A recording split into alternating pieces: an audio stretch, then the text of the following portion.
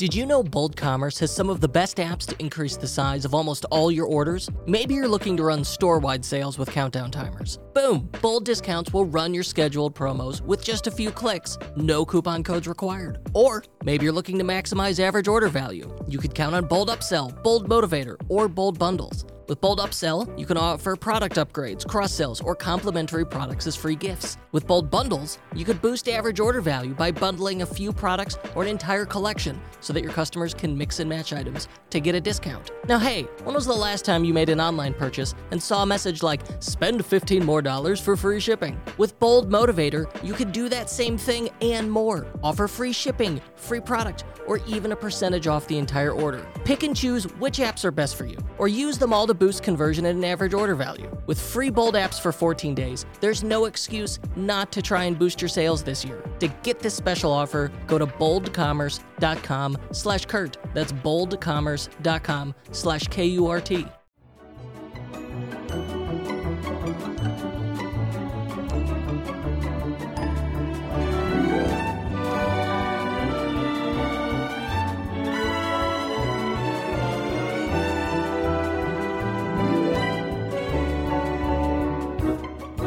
Today on the Unofficial Shopify podcast, we are joined by a pair of serial entrepreneurs focused on the game space. Starting first with a Kickstarter years ago in the before times that successfully funded a game you may have heard of because it went everywhere. It was in Target and Walmart, called Utter Nonsense, that achieved rapid success. And now they have gone on to pass those business ventures and onto a new one involving pickleball. Oh my gosh, pickleball, so hot right now. And so I want to hear from them that story of how you successfully launch a card game, which really popular then, still popular now on Kickstarter, and what that journey looked like. But more importantly, as you know, many years later, as they launch something new in the works now, as we speak, what are the differences there? What lessons have they learned, and how are they going to apply those? So I welcome to the show Tim Swindle and Scott Brown. Except I forgot. I'm your host, Kurt Elster. Tech nasty. So please, Tim, Scott, how you doing? Kurt, thanks for having us on. Nice to meet you. My pleasure. All right, so we had a card game, Utter Nonsense. What year was that? That was 2015, something like that. So, all right, so 2015, that's like really at like peak Kickstarter, maybe like a little later on Kickstarter, but it's still this really exciting novel thing. How did that go? How much money did we raise on Kickstarter? And how much heartburn did you get? So this was a passion project idea I had. That was a game that we've been playing at friends' lake houses for several years, and how it came to be. Just a quick backstory was I'd read an article in Inc. magazine that covered Cards Against Humanity, and very popular party game that had launched. And I was from Chicago, and they were from Chicago, and just found it very interesting of how they basically laid out their path to success. And I read this article, and I was like, you know what? I have a game that I've been playing with some friends over the past couple of years. Like, I think I could take this and take it to market. At the time, I was an entrepreneur working in the software space, and just wanted to do this as a side hustle. And they had done Kickstarter, so I was like, seems easy enough. That's what I'm going to do. As you're alluding to, it's not nearly as easy as it looks. A few things there. Number one, I love that you said you essentially saw their success with that, realized you had a similar thing or something that like fit in that space or need, and which is, party game, irreverent card party game. And you said, why not me? Those are like three magic words that I think kicked off a lot of entrepreneurial journeys. Why not me? And then from there, of course, what helps you is not knowing what you don't know. Like, if you know how hard it is, like the difficulty of the mountain you're about to climb, you might talk yourself out of it. But when you went Kickstarter, how hard could that be? Like that, you're going to start it and then be too far into it to realize maybe this was I bit off more than I could chew. But ultimately it worked out, right? No risk, no reward. Ignorance is bliss sometimes when starting a new company, especially in a vertical or in a genre that you're not familiar with. So yes, we had you owned a business at this time already. Yeah, I was a partner at a software company, very different. This was a VC backed, cash burning, big team software, very different from a bootstrapped physical card game. I didn't know the first thing about the toy and game space. And so there was a lot of Google searching going on those days. All right. Tell me run me through Utter Nonsense. Sure. I'm sure by this point we've all played our share of these style of card games. Yeah. So you had two sets of cards. You had phrases, like funny, silly phrases, and you had accents. An accent could be like British, pirate. The first version we came out with was adult. So like orgasm was a version of an accent. So you'd have these cards and you flip over, pirate, let's say is the accent for the round. And everyone has to go around with their pirate voice and say whatever card, they have in their hand. So it's like, aye, matey, and whoever, and there's one person's the judge and just determines who the winner is. So very subjective, very silly, fun party game. That does sound fun. If I'm honest, that's pretty good. So that was the concept. So launched on a Kickstarter, very modest goal of about $15,000. We hit that just barely, but it was our first win. And that's, that got the momentum going. We proved the concept. There's enough people out there that, believed in it. And shortly after that is how I met Scott. So Scott had owned he'd owned a company, retailer called Marbles the Brain Store, and was introduced to Scott through a mutual friend. And he had saw that we were successful on Kickstarter and liked the concept and decided to bring it into his stores. The little bit of a backstory here is when I went into this, I was trying to copy the blueprint of Cards Against Humanity, and they had shunned retailers. They were only direct to consumer. So I thought that's what I was going to do. And so I was very apprehensive about working with a retailer, but it was also like just need the win, And so decided to work with Scott.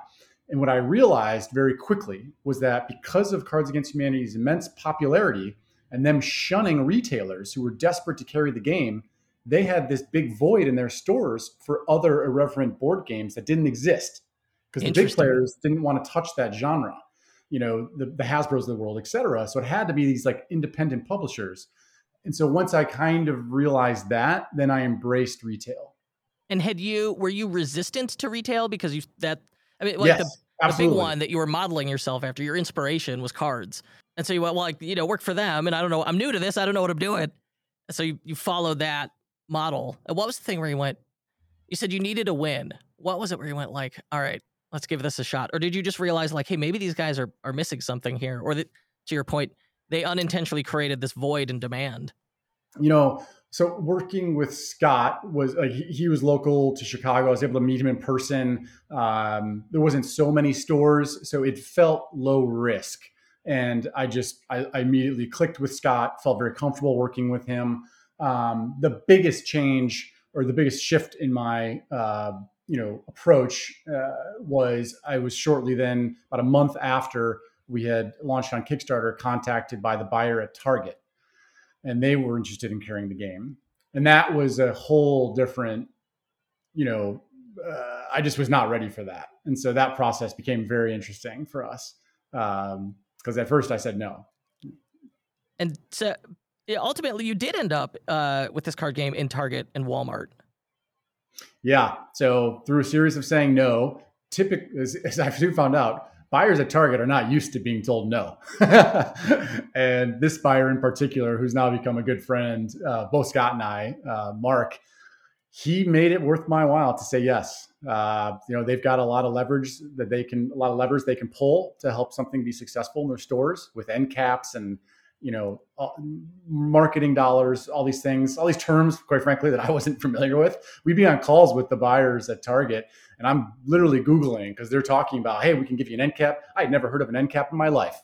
And so finally, said yes, just because they really made it hard for me to say no. All right. Now, so someone's listening and like Target their phone is ringing and it says like Target buyer on the caller ID.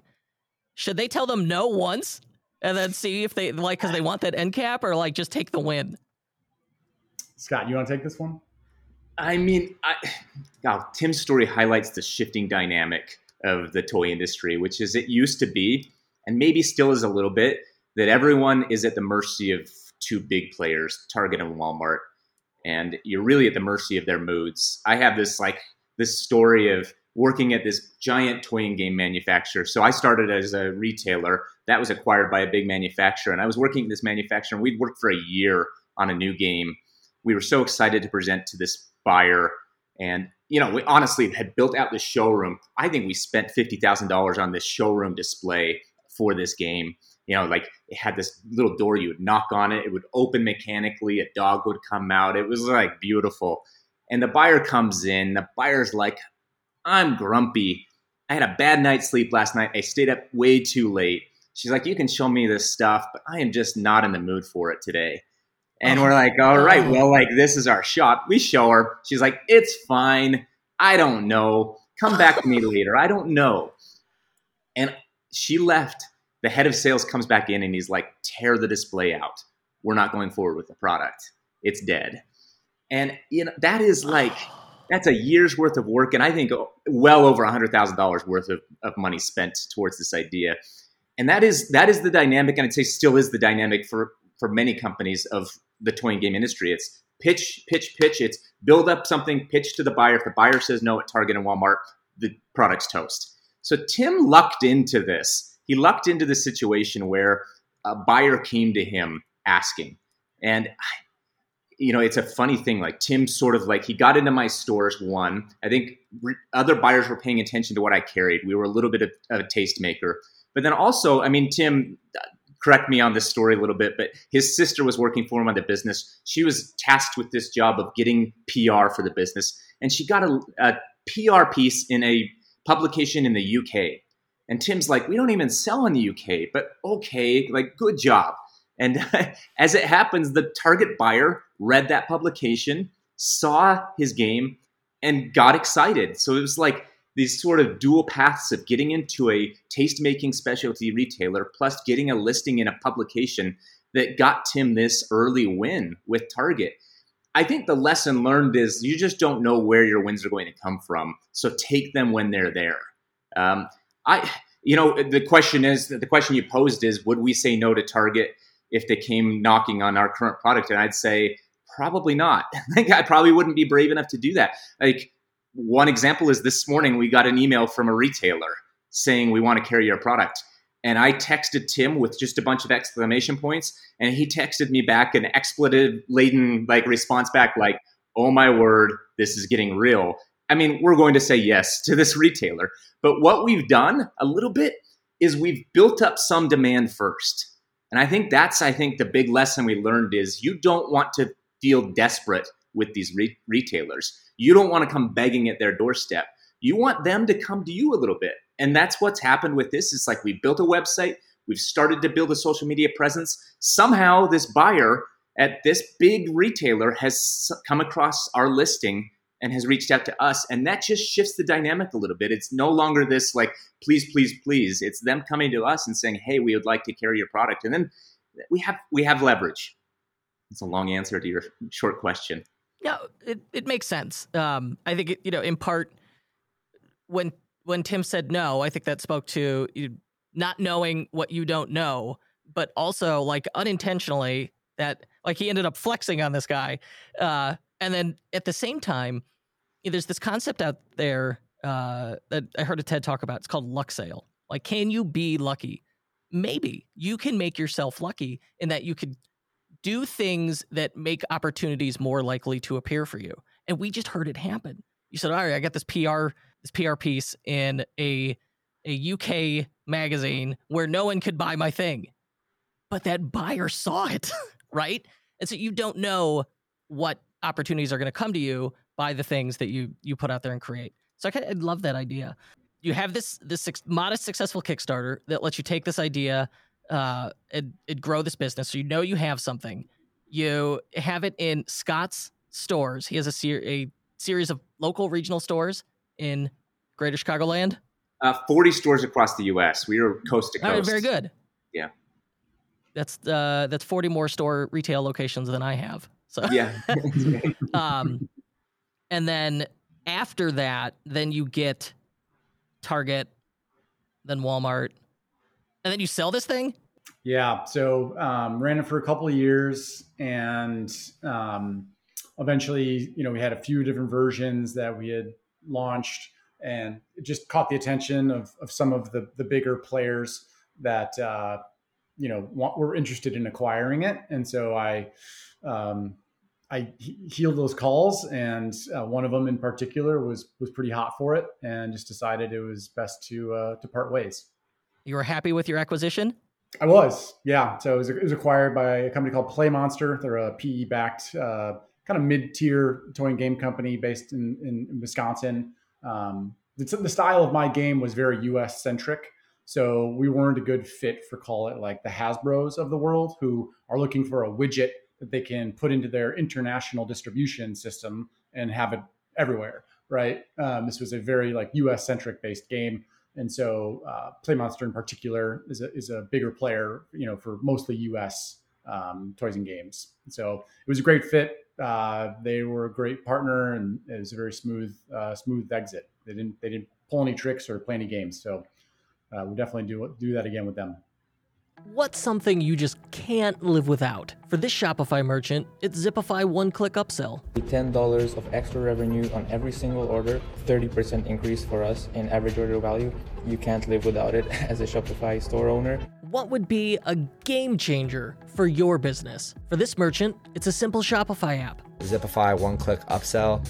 It's definitely a game changer. It's adding about $9 in extra revenue for every customer that we bring in. That's right. Our number one app that we've been using to help transform our business overall has been... Hey, were you listening to that? You really want to hear about this life-changing Shopify app? Here it is. One-click upsell. It's going to help you increase your average order value a lot and increase your profit from your hard work. Zipify one-click upsell can increase your Shopify revenue by 10 to 15% overnight. Created by the owner of a $155 million brand and trusted by over 11,000 Shopify merchants, one-click upsell helps you boost your average order value with targeted upsells and cross-sells. It is no wonder one-click upsell has made its users an extra $316 million in sales. To start your free 30-day trial, go to zipify.com/Kurt. That's zipify.com/KURT. And to get an unadvertised gift, email help@zipify.com and ask for the Tech Nasty bonus. Tech Nasty. So, looking back on it, do you think your success was in part because you were riding a trend? Because do you think you would have been able to do this without Cards Against Humanity's success first? Yeah, no, I was riding a trend, and I'll say that's also why I sold, because I feared that this was this adult, game genre that had become very popular was maybe going to be not as popular eventually. And I saw a lot of players entering the space also. And so I just thought, hey, let's take the win here and move on to the next thing. I see there is like an entire, its own industry of indie game publishing and like new board games and card games that pop up regularly, especially the card games. And I suspect it's popular. It's also easy to manufacture. Now, I have never attempted to manufacture either of these things. Has it gotten easier over time? Like if you wanted to do this today, I bet it would be significantly easier for you. Well, yes, easier because I know what I'm doing now. Not easier to be successful. So I'd say it's harder to be successful because of what you just described, which is that the market's become saturated.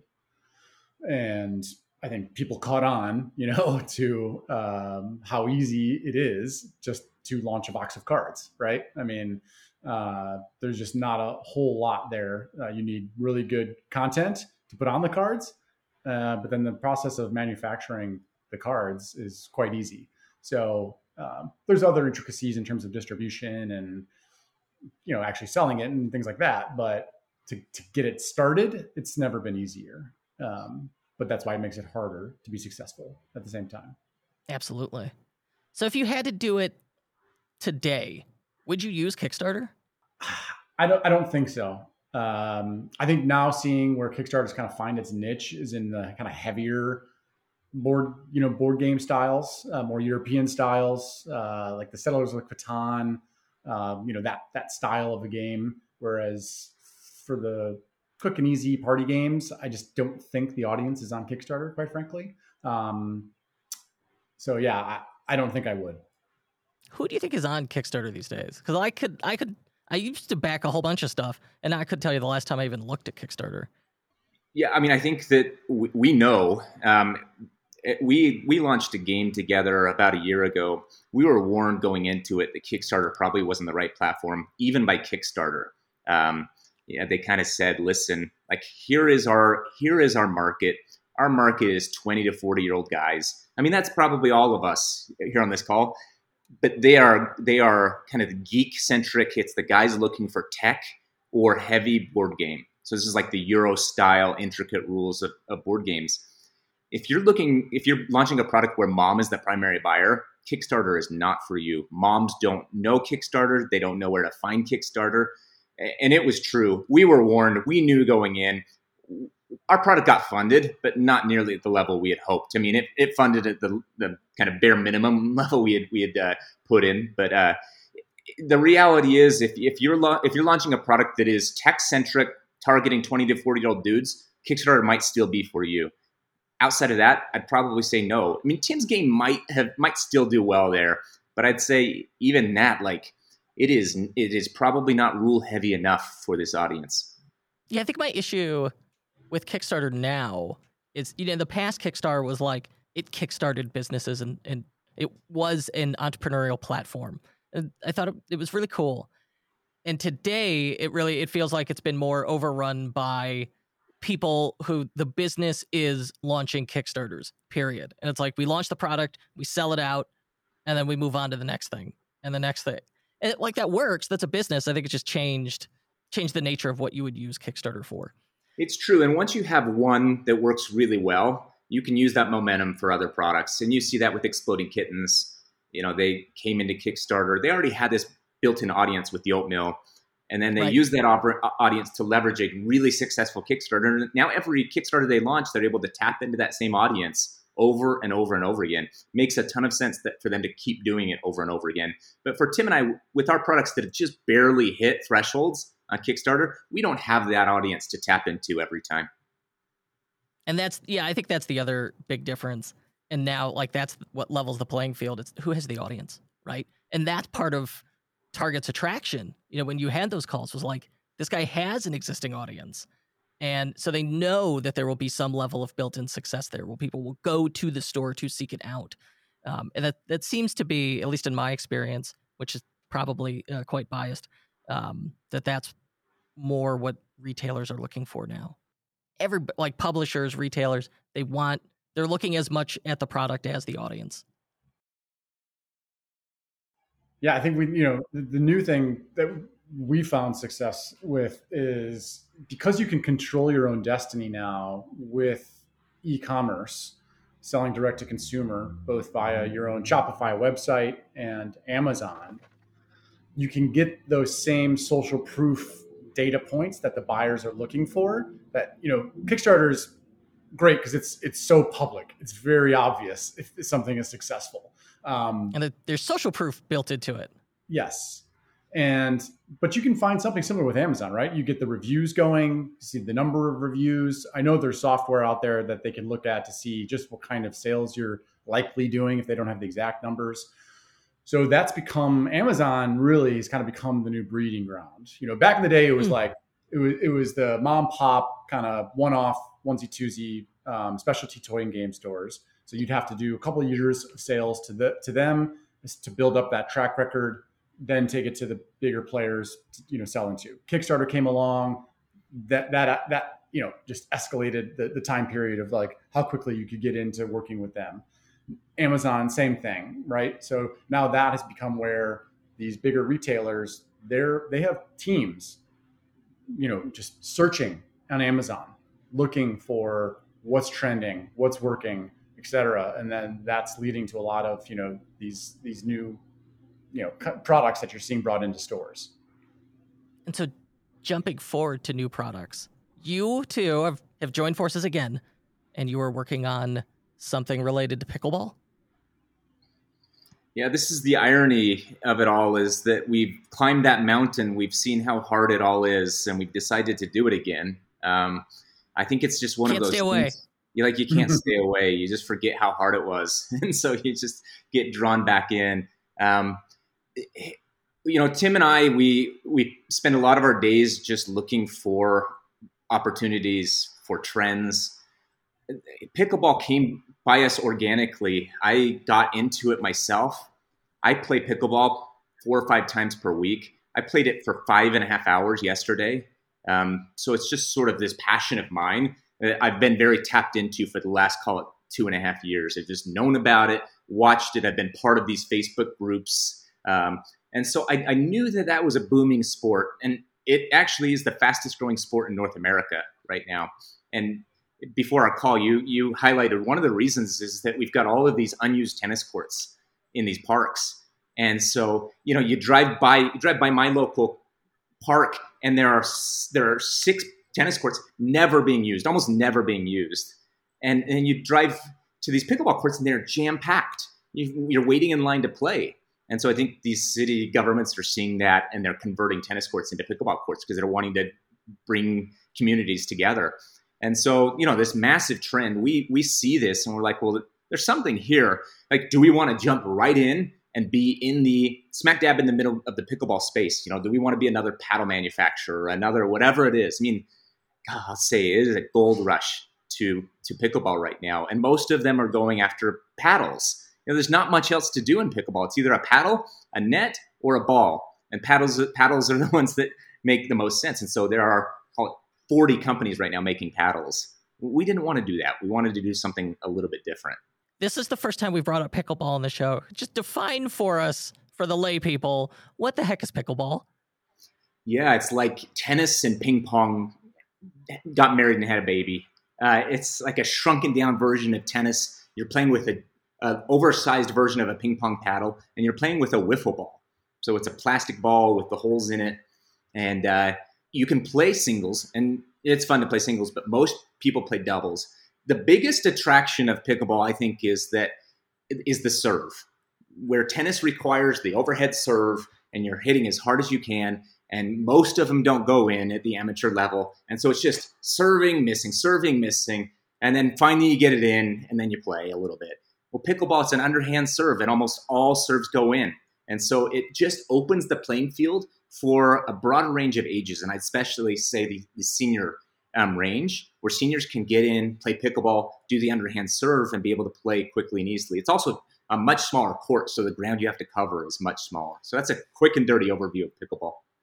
This episode was brought to you by the team at Rewind, a trusted Shopify app since 2015. If you're a Shopify partner, join leading agencies like Milk Bottle Labs, Velstar, and Mac Digital Designs, and more in the Rewind Agency Partner Program. You can earn up to $2,000 for recommending Rewind to your clients. And you can rest easy knowing that the hard work you've done for your clients is protected. If you're a merchant, feel confident and enjoy peace of mind that your store is always safe with automated backups. It's like having your very own magic undo button. Learn more by looking up Rewind in the Shopify App Store or visit rewind.com. Best of all, visit rewind.com/Kurt Elster and get a 30-day free trial.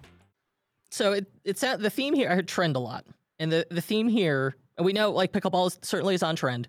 Is it a happy coincidence where you saw the overlap of this? I'm interested in this genuinely, and I see it's a trend. So now I know there's opportunity here.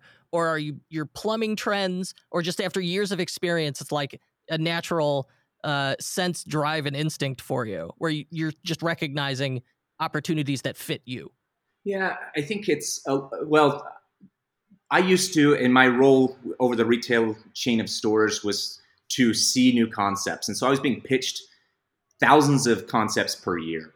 And I'd say over the course of 10 years of running that business, my antenna got really good at recognizing good games, good opportunities. And so we're trying to apply kind of that antenna to future opportunities. And so, yes, we see the pickleball trend. Yes, every park I drive by now has a group of kids out playing spike ball. And so we're like, all right, this outdoor game space is booming. And it is booming. It's one of the fastest growing categories in toys and games right now. I think COVID helped. It was people looking for things to do outside. So it spiked this category. And we thought, all right, well, there's an opportunity. So Tim and I were already thinking about this. We were thinking, well, what is it? What's this marriage of these concepts? And because I have been in the role of considering concepts, people are still constantly coming to me with their ideas and saying, will you evaluate it and tell me if it's good? Well, I was put in touch with an inventor who happens to be from the same state I live in, Utah. And, most of the time, these ideas are bad. They'll show them to me and, it's always the same pitch. I've played it with friends and family. My friends and family love this game. Can't wait to show it to you. I've already spent $30,000. Tim started with utter nonsense. He's like, this is what we play. A little bit, although like Tim did it slightly differently. We can get into how he did it differently and then how we're doing it differently this time. But, friends and family are the worst validation you can get. That's true. They can help you work through rules. They can help you work through, but going to friends and family and asking, this is like going to your mom and saying, do you like this thing I've made, Mom? Now, Mom loves you. Mom's going to say, yes, absolutely. I love what you made. And so, we're very cautious about that. And when an inventor pitches me a concept and says their friends and family love it, that's a red flag. My red flags go up. And so this inventor, it was almost the first thing he said to me is, I've been playing this for 2 years with friends and family. They love it. But I was like, all right, it's still worth seeing. So here's the cool story. This guy, Joe's a dad of 7 kids. He's got 6 sons, and they play spike ball. But Joe couldn't keep up with them in spike ball. It's like these teenage kids were just too good. They're jumping all over, and it was just a game Joe could no longer play with them. They started to get into pickleball, but it was like 20 minutes to the nearest court, and it was jam-packed all the time. And Joe, he's a structural engineer, and he's like, all right, listen, I'm going to use my engineering brain. I'm going to come up with something.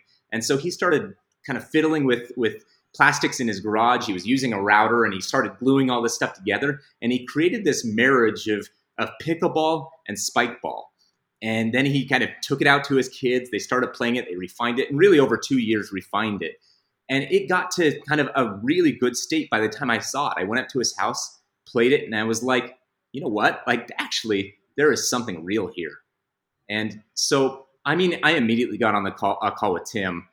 Like, Tim is my go-to guy. I think we work really well together. I work well in a partnership. And so Tim's kind of my sanity check on this stuff. So I was like, Tim, I think we've got something.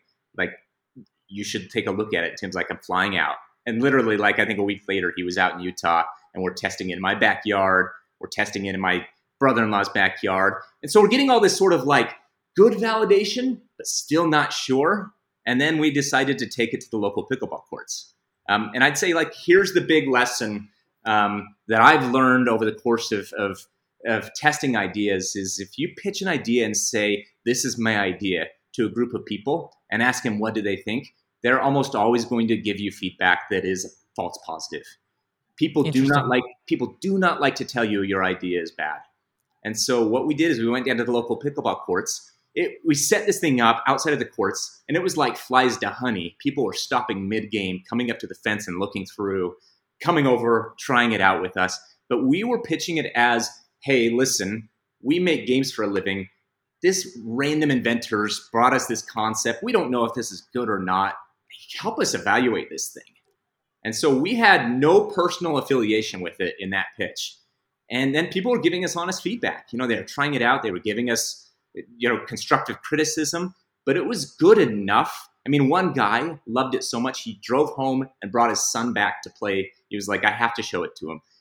We walked away from that, like feeling like we had gotten a true sample, true feedback. And it was so positive that we're like, all right, we got to go with this thing.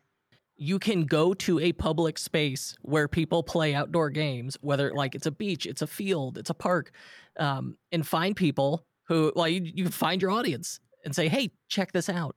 And I love that idea of, being careful to not tell them it's your idea and then ask for the feedback. Because you're right. They don't want to offend you about no one's going to tell you have an ugly baby, right? That person probably, you don't want this Larry David type giving you feedback. But if you don't tell them it's yours, Now they'll give you more honest feedback. And so, all right, this guy says, like, I've got this idea. You liked his rationale. You know it's on trend. You see, you guys, all right, absolutely, we think there's something here. You both play it. You like it. You love it. You're like, all right, let's go see what the people think. And the fact that people are like immediately interested upon seeing it, and it's like you have your target market right there, which is so fabulous. And then they're willing to give you feedback on it. Was that all the validation you needed to move forward? It was. Yep. So, I mean, I think there's just a couple years of experience, just having seen, like Scott in particular, that's what he did for a living for 10 years was look at concepts.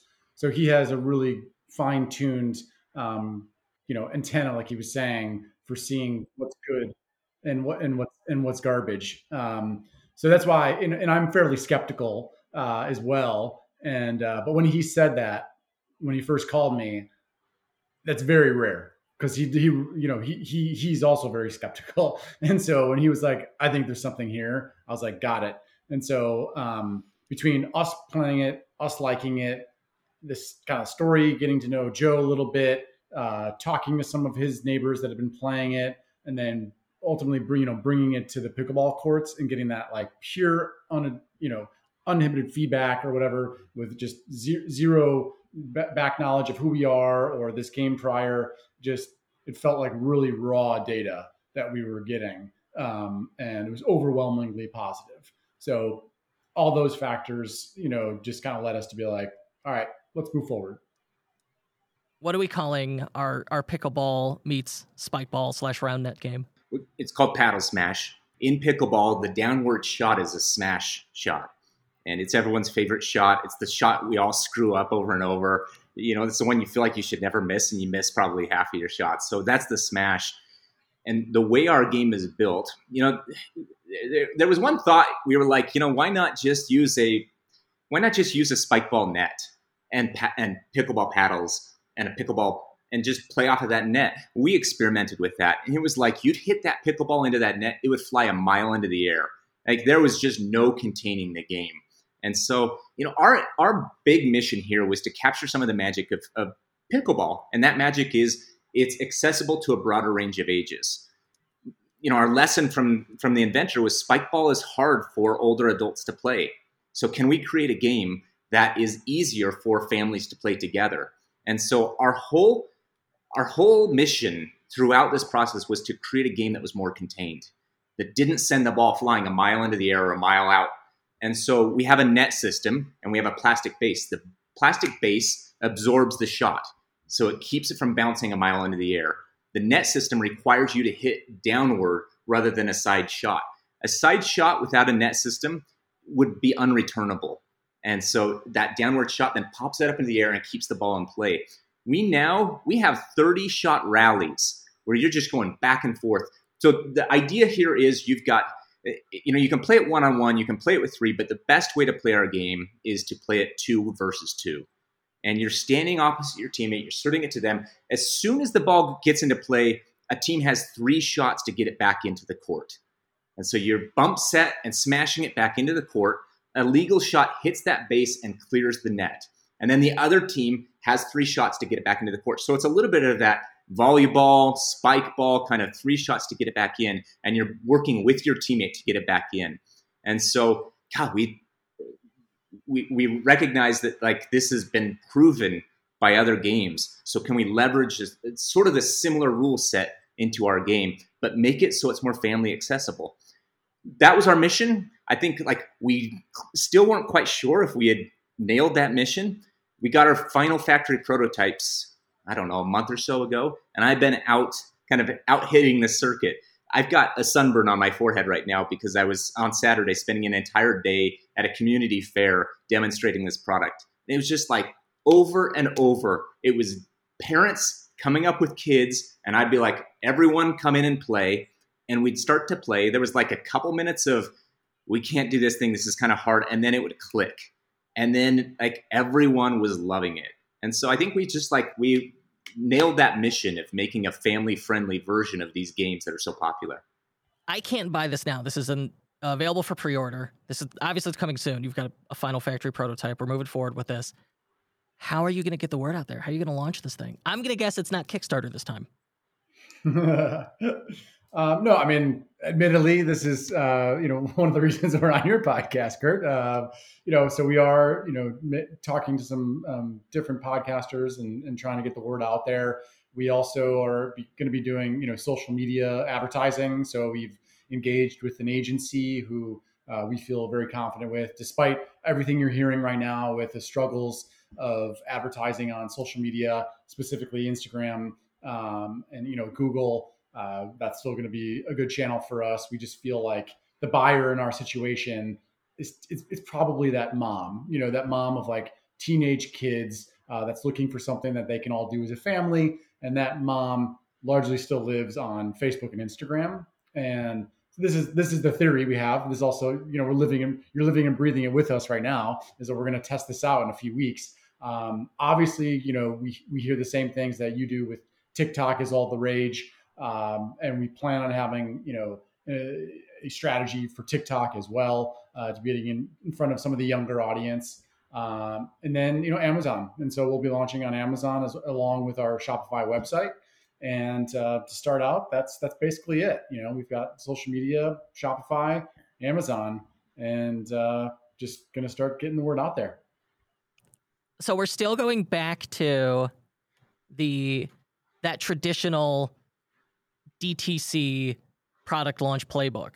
We're going to make it ourselves. We're going to sell it direct. You've invented a new game here. So this is it is a new, a semi-new category, right? It like overlaps into some other things. So on trend. And then we're going to use social media to get awareness out there. We know our buyer you're right. It's often mom who makes the purchase decision on like, here is a family activity that will get my kids off screens and outside. That's like a consistent theme and need we see with outdoor games and similar things. And then at the same time, you also want that TikTok strategy because no one leaves TikTok. Like that's kind of the catch. No, they stay on TikTok. They don't go in like an in-app browser like you would see with Instagram, but it kills for brand awareness.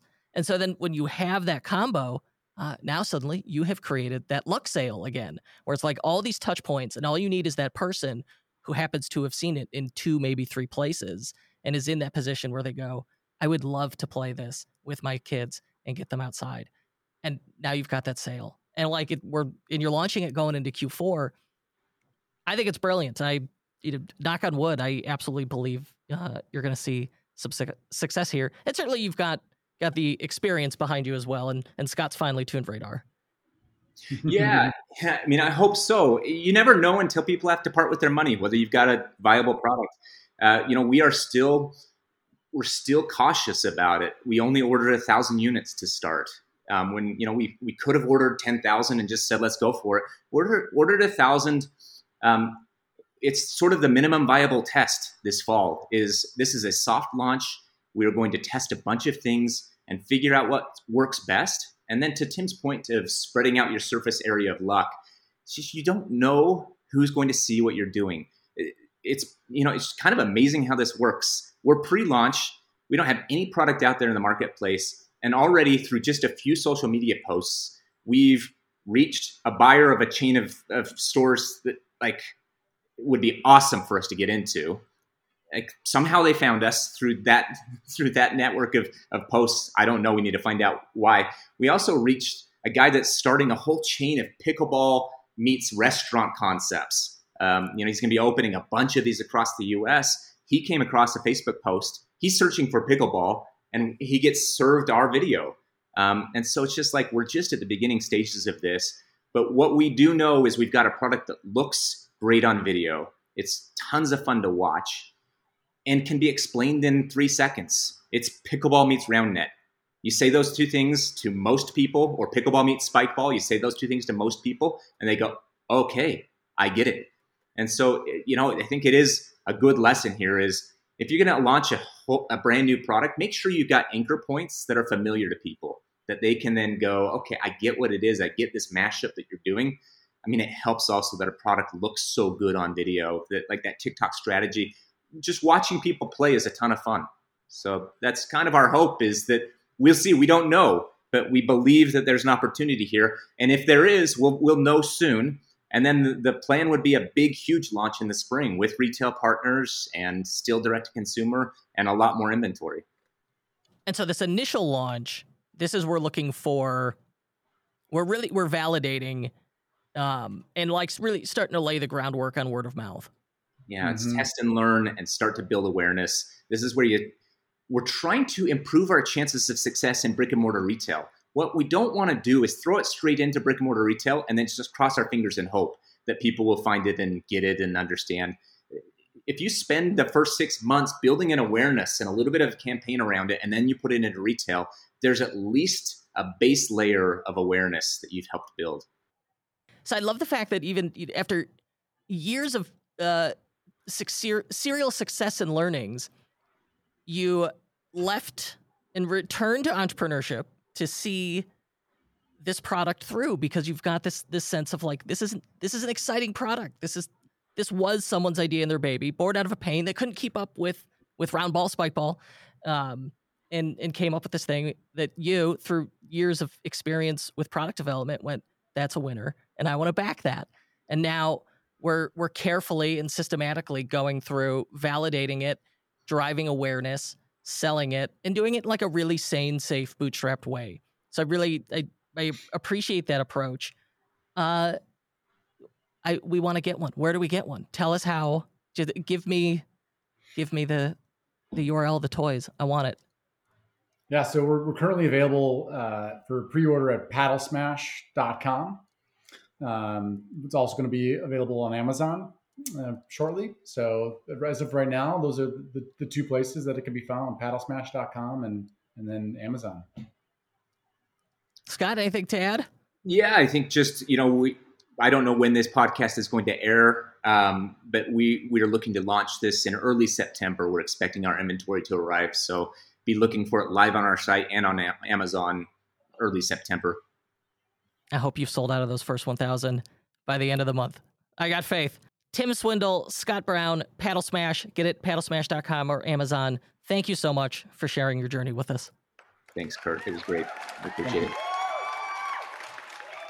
E-commerce marketing is changing. Email is no longer the only way to build relationships with customers. SMS is now the fastest growing sales channel for online brands. And if you haven't gotten started yet, I know what you might be thinking. My customers don't want to receive text messages. Or, I don't think I could drive ROI with SMS. But here's the thing. SMS is where you find your best customers. You don't need to have thousands of SMS contacts to drive meaningful revenue. And merchants see up to a 250% increase in engagement and conversion rates when they pair email and SMS together. Text marketing is here to stay, my friends. And Privy is the fastest way to get started. Privy gives you access to all the tools you need to grow your SMS list and send money-making text messages. Plus, their full suite of website conversion and email marketing tools. And the cherry on top, you'll get one-on-one coaching and support no matter where you start with Privy. Ready to get started or just learn more? Go check out Privy on the Shopify App Store and see how you can get started for free today.